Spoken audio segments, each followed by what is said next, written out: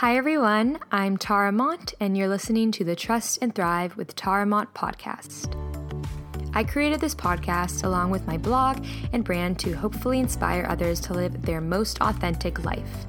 I truly believe that we all have the power to live a life we love, and to do so, it's so important to be in tune with ourselves and be open to growing and evolving. I believe that once we can trust ourselves and our vision, that's when we can thrive. So with this podcast, I plan to discuss all things to do with self-reflection, personal growth, mindsets, and self-belief, all aspects that affect us in our everyday life. If you feel connected to my message and want to listen more often, I will be sharing one podcast a week, so make sure to subscribe and stay tuned.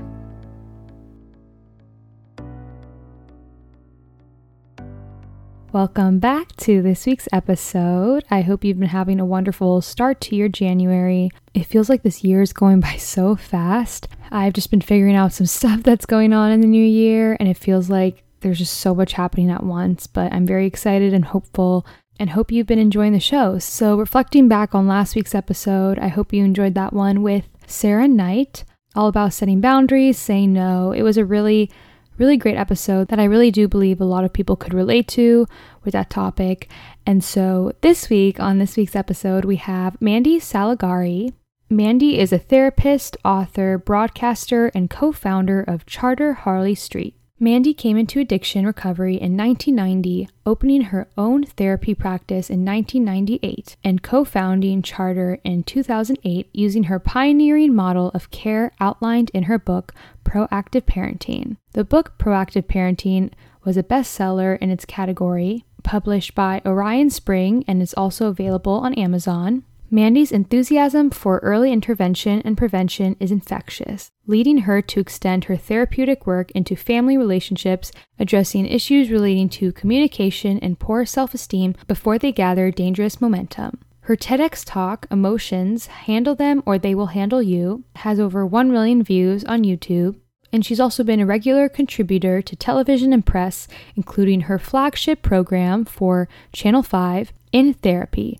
Mandy is passionate about dispelling the myths surrounding addiction and mental health through education, honest discussion, and emotional awareness, and she is also a compelling public speaker. Being a single working mother of 3 teenagers, Mandy's work clearly has a real-life application. So in this episode, we talk a lot about her book, Proactive Parenting, and the topics that she discusses in that. We discuss addiction, what she's been through, what she's learned, the whole idea of reparenting and proactive parenting for yourself, proactive parenting to yourself and to your own inner child. Maybe you did not receive the parenting you had hoped for, or, no parent is perfect. Even if we had a wonderful childhood, no parent is perfect. It's important that we really reflect on certain things we need to hear and how we can reparent ourselves. And so I hope you enjoyed this episode. It's a little more on the shorter side. I had about 30 minutes with Mandy, so this one's a little more on the shorter side. It's still really insightful. There's still a lot of valuable information and a lot to take away. But just to let you know, and if you were wondering why this isn't like an hour long, sometimes the episodes vary. Like I've said before, it obviously depends on how much time the guest has to speak with me, and Mandy was so kind enough to chat with me amidst her really busy schedule. So even with the 25 to 30 minutes, we got a great conversation in, and I can't wait to share with you all. So I hope you enjoy. Let's get right into it. Even though I'm rambling on, I hope you enjoy this interview with Mandy.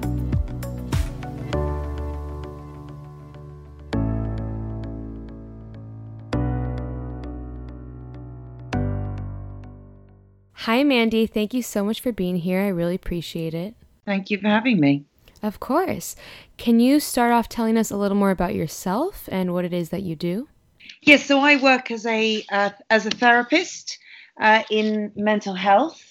I am in London. I work in Harley Street, and I started by working with addiction, really, but then I began to understand addiction in a much broader sense, and I've expanded it into working into early intervention. I work with couples, families, individuals, and probably the most work I do is with families and with groups. Amazing. And so can you tell us a little more about your book, Proactive Parenting, and what inspired you to write it? Well, as a result of the work that I do, and some of the work I do, I go into schools and talk about it's part of the intervention and prevention work, is to go into schools and talk about everything that happens and what you have to do when you run into difficulty. So I started to develop a model of care that I could teach to students, teachers, and their parents in order to look out for problems nice and early on and take evasive action, if you like, do the right thing at that moment to avoid running into real difficulty later. And as a result, lots of people asked me if I'd written a book. And eventually I settled down and thought, right, I really need to get this model down on the page, because otherwise I spend so much time explaining this part of the work that when somebody comes to see me, it takes a couple of sessions to get into their own story, because I'm describing the framework. So it's a shortcut really for me, so that when people come and see me, we can hit the ground running. And what have you noticed with your work? Have you noticed that addiction lies with deeper issues, and how can one start to explore those wounds if they've never done so before? Well, the thing about addiction is people automatically say, what were you addicted to? Which is the wrong question, actually. The right question is, what happened in your life that was so painful? Actually, what happened in your life that you would employ something outside of yourself to do the emotional job for you instead of dealing with it yourself? Because addiction is using something in an attempt to fix how you feel to the detriment of yourself. So it's not about the drugs or the alcohol or the gambling or anything like that. Addiction is the desire to self-medicate because you don't trust your own ability to mend yourself or to cope. So when I think about addiction and what we're looking for, you're looking for somebody's inability or perception that they can't cope with how they feel or what's going on for themselves. So they end up delegating that emotional process onto something else. In other words, somebody might think they're funnier if they drink, or they might think that they can't stand sitting around doing nothing because it makes them feel anxious. So they end up tidying the house all the time, or having to make things absolutely perfect. Or maybe somebody feels really low, so what they do is they overeat and then make themselves sick. The things that you do, you have to get into abeyance. Obviously, you can't eat and make yourself sick, but the real work is to attend to the fear of being bored, to attend to how you might feel about yourself that means you can't cope with feeling sad or don't know how to be angry. These are the real focuses, or should be the real focus of any successful therapeutic intervention on addiction. Mm-hmm. And I'm so glad you brought that image of the broad range of what addiction can look like.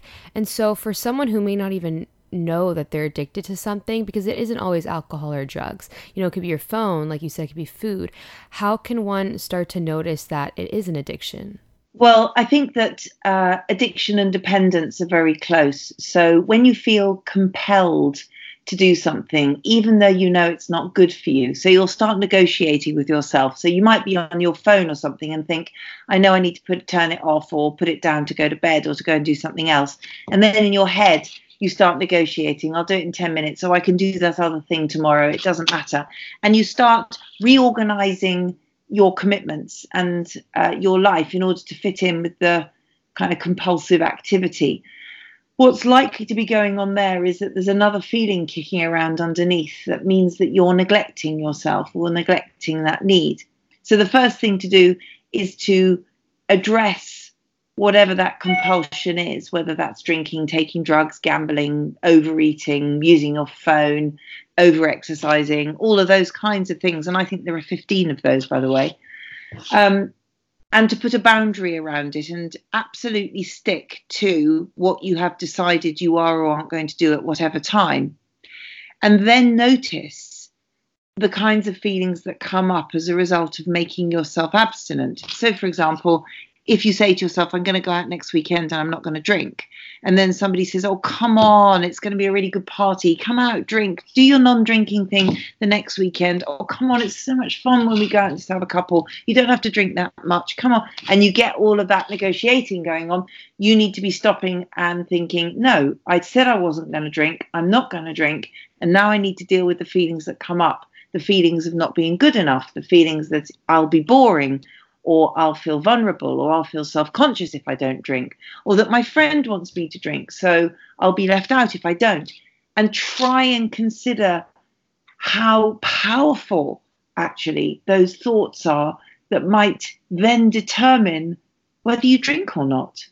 And if you struggle to cope with those feelings, try and go and see someone to work it through, because the likelihood is they have their origins in early childhood experience. Mm-hmm. And so I know you talk a lot about early childhood experience, and I really loved your TED Talk. That's how I found you, and it really stuck with me because I think we all can relate to that. And so what are your thoughts on the roles that we played growing up and who we were in the eyes of our parents or our guardians? How does that affect how we grow up and the thoughts we have about ourselves? Well, I think what happens is that, well, I know what happens is that the family, the childhood that we grow up in is a bit like the greenhouse that we're in. So everything that happens to us and around us, everything that we see and experience shapes us. So it's not blaming a parent or a sibling for who we are. It's trying to be curious about the ingredients that were present that went into making us the way that we are.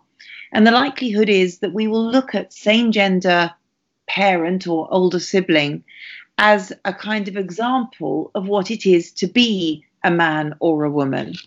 And we look at opposite gender for what we experience as how the world will receive us. It's quite a complicated framework to explain in a nutshell.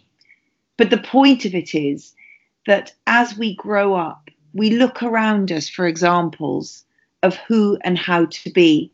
We see a parent being angry, we feel frightened or embarrassed, and inside we might say to ourselves, I don't want to be anything like that parent, so I'm not going to be angry. So as a result, we repress anger, which then comes out sideways in the form of controlling behavior or anxiety or depression, when actually what it is a warped and fear-based experience of anger that needs addressing. So I ask people to simply be detectives around their own childhoods. Really try to think of adjectives to describe parents, atmosphere at home, the sorts of things that you saw and felt, so that you can start to gather the evidence to explain to you why you react in certain ways around certain influences in adulthood. Because once you're aware of those influences, then you can go about changing them if you wish. Mm-hmm. And would you consider that to be reparenting? And do you think a tool is to speak with your inner child? Absolutely. I do think it's about reparenting. So the book that I wrote, which is Proactive Parenting, isn't just for parents of children. It's for yourself as a parent of your own inner little person. However old that person is, by the way, they can be an inner teenager stomping around causing a right load of trouble. But you need to be able to parent that part of yourself so that you listen and you contain and you take responsibility for your subsequent behavior. So yes, I think reparenting yourself almost squares the circle of the effective relationship with yourself, because ultimately we're all responsible for ourselves and we are the common denominators in everything that happens in our lives. There's no getting away from it. Mm-hmm. And so what are some examples of reparenting for someone who doesn't necessarily know what that is? Would you say it's positive self-talk, or what are some ways someone can do that? I think positive self-talk is really difficult. And I think what it can do is create a surface expectation that you're supposed to feel better when actually you don't. I'm a believer in action, actually putting action into your life. So maybe look at your day, the day before, look at tomorrow. And if you have somebody in your life that you can trust to be objective and supportive, even better, because sometimes left to our own devices, we really don't serve ourselves well. But I think I would look at drawing up a day for myself, and then I try to follow exactly what's in my plan. So I will look ahead at my day and put things in and not put things in, and I will do just what I prescribe for myself, which includes getting up at a certain time, having time to eat, making sure that I'm sort of washed and dressed and so on, and also that I've had time to gather myself. either through a moment of self-reflection or meditation, so that when I step out of my front door and into the world, I've gathered myself, I'm in my skin. And then to eat 3 times a day, to laugh during the day, to achieve something in your day, to say yes and no appropriately to whatever turns up in your day, so that you don't oversubscribe yourself through people pleasing, but also so that you say yes to opportunities so you don't isolate. And I think good self-care is about, and therefore parenting yourself, is about exactly that. It's about making sure I sleep enough, eat enough, rest enough, play enough, and productive enough for each day that I have. Mm-hmm. And would you say that's what inspired you to write Proactive Parenting? Like, how would you define proactive parenting for someone who doesn't know what that is? Proactive parenting is recognizing that in our own lives and in the lives of our children, we have influence. There's no denying it. We have influence. And proactive parenting is saying that I want to accept that I have influence, and I want to be as mindful and as conscious as possible around what that influence is. It's not that it always has to be great, but it is that I have to be honest about what that is and where I am in that relationship, either with myself and my own expectations of myself and how hard I am on myself or whatever that might be, or with my own children and my expectations that I think they should be or are capable of so much more than they're able to deliver on a daily basis. I need to recognize that that's my stuff, a great clinical term. Proactive parenting says take responsibility for that and become aware of who and what you are and what those influences are, so that you can be in relationship with yourself or your child without denial. And I think that's so important. I think a lot of people repeat generational patterns and they project their childhood wounds onto their children, or they don't even realize they're doing so. And so would you agree that it is so important to reflect on these wounds and these limiting beliefs we grew up with so that we don't pass these down? I think more than that. I don't, as a therapist, I always think that people often say things like, gosh, the world is full of misery and therefore I've got lots of clients as a therapist. Or you go into a therapist to talk about wounds and self-limiting beliefs and all the negatives. I actually think that people turn up for therapy out of hope, not despair. They turn up because, and when I came into therapy, I certainly turned up because I felt that I was worth more than the way I was living my life. And I felt that somebody out there must be able to help me. And that is an act of self-worth and it's an act of hope. So I think that self-reflection isn't just on the wounds and the self-limiting beliefs and those things.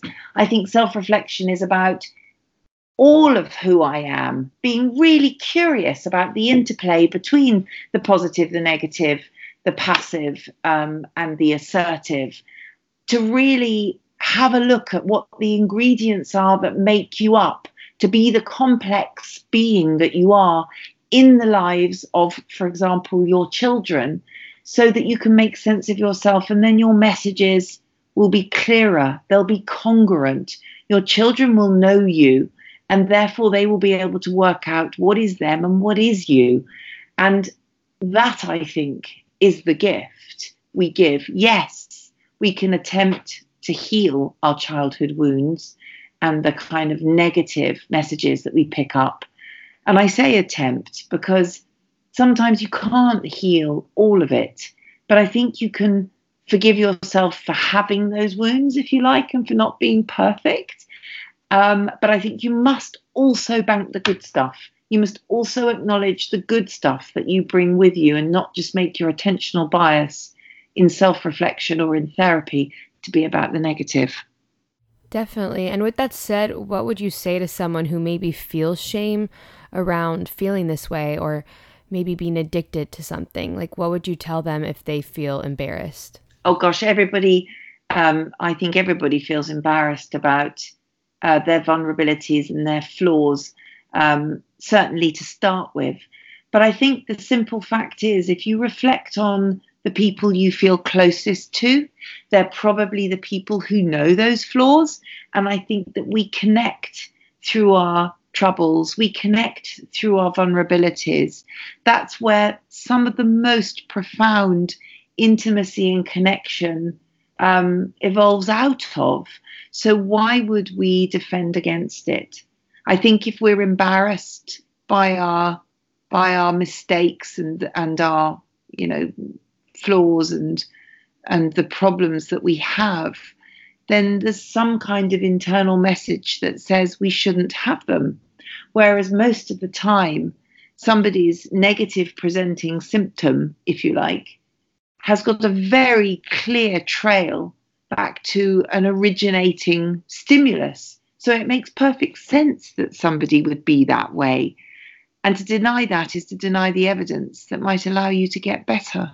People coming in is very exciting. I absolutely love it when somebody has the courage to open their mouth and say, do you know what? I'm struggling with this. I have a great affection for that process. And so for someone who didn't grow up in an environment where they were encouraged to work through their feelings and express their emotions and they don't even know where to start, what advice would you give to them? Okay, I think a couple of things. One is, I think, get yourself a little book that you can pop in your pocket and carry with you throughout the day and start jotting down the kinds of emotions that you have through the day. Play detective with yourself. Make yourself your own best project. And that's not to encourage utter self-centeredness and navel-gazing just for the sake of it. It's to say that if you really get interested in you and learn how to take care of you, then you will be able to afford to be generous. The ultimate point is to connect and be other-centered as part of this process. So I think get a notebook, jot down your feelings, just the odd emotion as it happens to you during the day. Start to notice the behaviors that follow.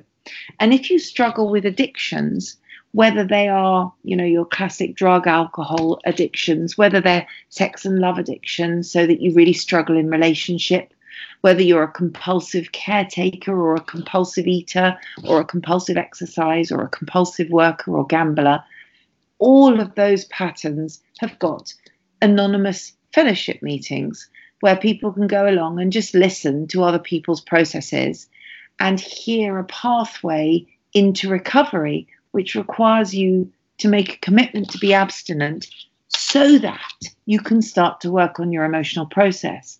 So what I'd encourage anyone to do who struggles with an addictive process, I encourage people to go to the fellowships. There's a fellowship for many, many different addictive patterns. And in the States, you are prolific with your fellowship, anonymous fellowship meetings, which I'm a huge fan of because they are free. They are not judgmental, and you can just turn up and you can listen. And what they require you to do is to be abstinent from your acting out behavior so that you can access a huge amount of support and fellowship in those rooms to help you to start working through your feelings. Other than that, and your history, if you like, of difficulties with other people who are doing the same thing. Another way of doing it is jotting down your feelings throughout the day, starting to notice your subsequent behaviors. So if you realize that you feel a bit unhappy and resentful, notice that then you start thinking about drinking or overeating or isolating. Recognize the link between feelings and behaviors. And proactively start to write down things you feel grateful for. Not just the big things like health and family and friends, but things like, I don't know, clean sheets or the color of your socks or the bright blue sky. Start to notice the little things and write them down, because recovery is an attitude of gratitude and we have to work hard to achieve that. I'm an addict in recovery and I know how hard it is to pull yourself out of a negative spiral and pattern of behavior and to carve out a different way of living for yourself. But I can promise you it's possible. And the greatest affirmation that I like and I suggest to people I work with isn't necessarily imposing upon yourself, looking for something good about yourself to say to yourself. All you need to say as you brush your teeth and look in the mirror as you're brushing your teeth is to say to yourself, I'm looking forward to spending the day with you today and seeing what comes up. You in? You on with me?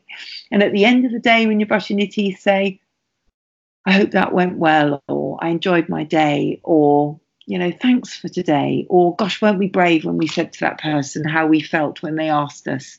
Start to build up a relationship with yourself, because once you have a loving relationship with yourself, you will never feel the depth of loneliness that you will feel when you don't. I love that. And so I want to ask you, this whole show is about living your most authentic life, and I love asking guests this question because everyone has such a different answer. So what does living your most authentic life mean to you? Living my most authentic life, it means that my commitment is to represent myself with dignity and respect, so that the very least I can give is for you to know who I am and where I am in my life with you. I don't play games, I won't lie, and I try really hard not to manipulate outcomes, so that the simplicity of just how it is and the company of just being with you, it's stopping manipulating anything and just living with the simplicity of what actually is, which means that you can just relax into the company of another person and feel that connection without any expectation, past or future. And I find that peaceful. And I'm very grateful for it. Mm-hmm. And so I want to lastly ask you, where can listeners give you a follow and what's coming up next for you and your work? So what am I doing? Yes, so I'm on Instagram. I'm at Mandy Salagari on Instagram and on Twitter. I've also got a Facebook page for my company, Charter Harley Street, which is a clinic in London. I am beginning to consider a second book, but there's some television work which will be coming out next year. But mostly I am fully invested in my clinical practice and working with people who want to change their lives. So thank you. Amazing. Thank you so much, Mandy. Thank you for the time.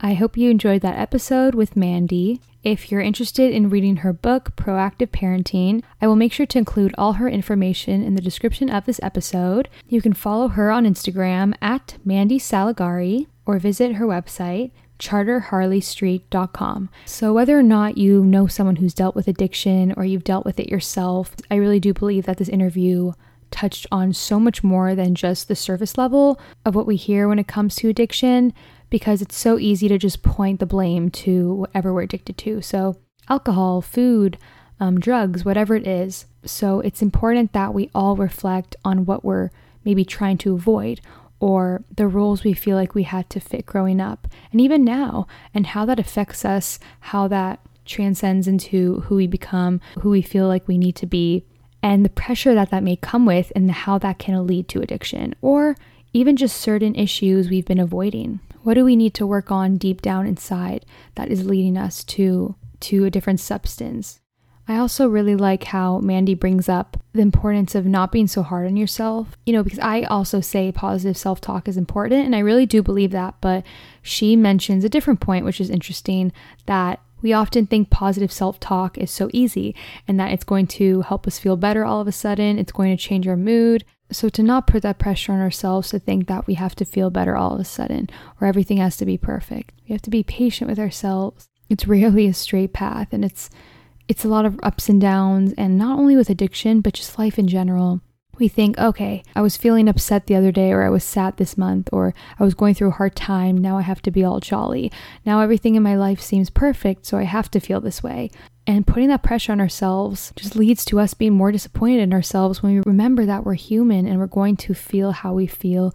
We're going to make mistakes. We're not always going to recover in the way we would like and heal in the way we would expect. And that we have to just be patient with ourselves. Same way we need to speak to our child. So part of that proactive parenting is not only with the child you may have now, but with yourself, with your inner child, which is also reparenting. So what does your inner child need to hear? What does your inner child need from you to feel good, to heal, to feel better about where they're at? We didn't all have the perfect childhood or the best family dynamic or best life growing up. Even if we had a wonderful one, like I said before, it's never perfect. And so there are things that we need to work on. I'm repeating myself in this sense, but I do believe that there are certain things we need to work on for ourselves. It's our responsibility. It's not the responsibility of the person or people who've raised us. Maybe at the time, yes, but now when you're older and you are old enough to decide how you move forward, it's up to you. And so how are you going to reparent yourself? How are you going to be there for yourself? How are you going to work through these emotions, these feelings, so that deep down you can feel that validation and believe in yourself and not need substances, not need something to feel connected to because maybe you feel empty inside. And you can find that help. You can be open and say, okay, I want to change. I want help. I want that support. I want to change. I have included all of Mandy's information in the description of the episode, along with my info. So you can follow me at tara.mont or the Instagram for the podcast at Trust and Thrive. And my email, my website, all of that will be in the description as always. And like I said, we're continuing with new episodes every week. Next week's episode is going to be a little different, a little more focused on career, creativity, life choices, so much more. So there's going to be so much that goes into that. I'd love to know what you think, what episodes you've been enjoying, and please let me know. So make sure to subscribe if you haven't already to be the first ones to hear new episodes every Thrive Thursday. And if you'd like to leave a rating or review or both on iTunes, that would mean the absolute world. It takes a second to just go leave a star rating and to leave a review. Whatever you'd like to say, that would mean the world to me. I really do appreciate your feedback. Just to let you know, I see you, I hear you, and I appreciate anyone who's emailed me, sent me feedback, or with guest suggestions. I will definitely get back to you soon. So I hope you have a wonderful rest of your week, and I will catch you all next Thrive Thursday.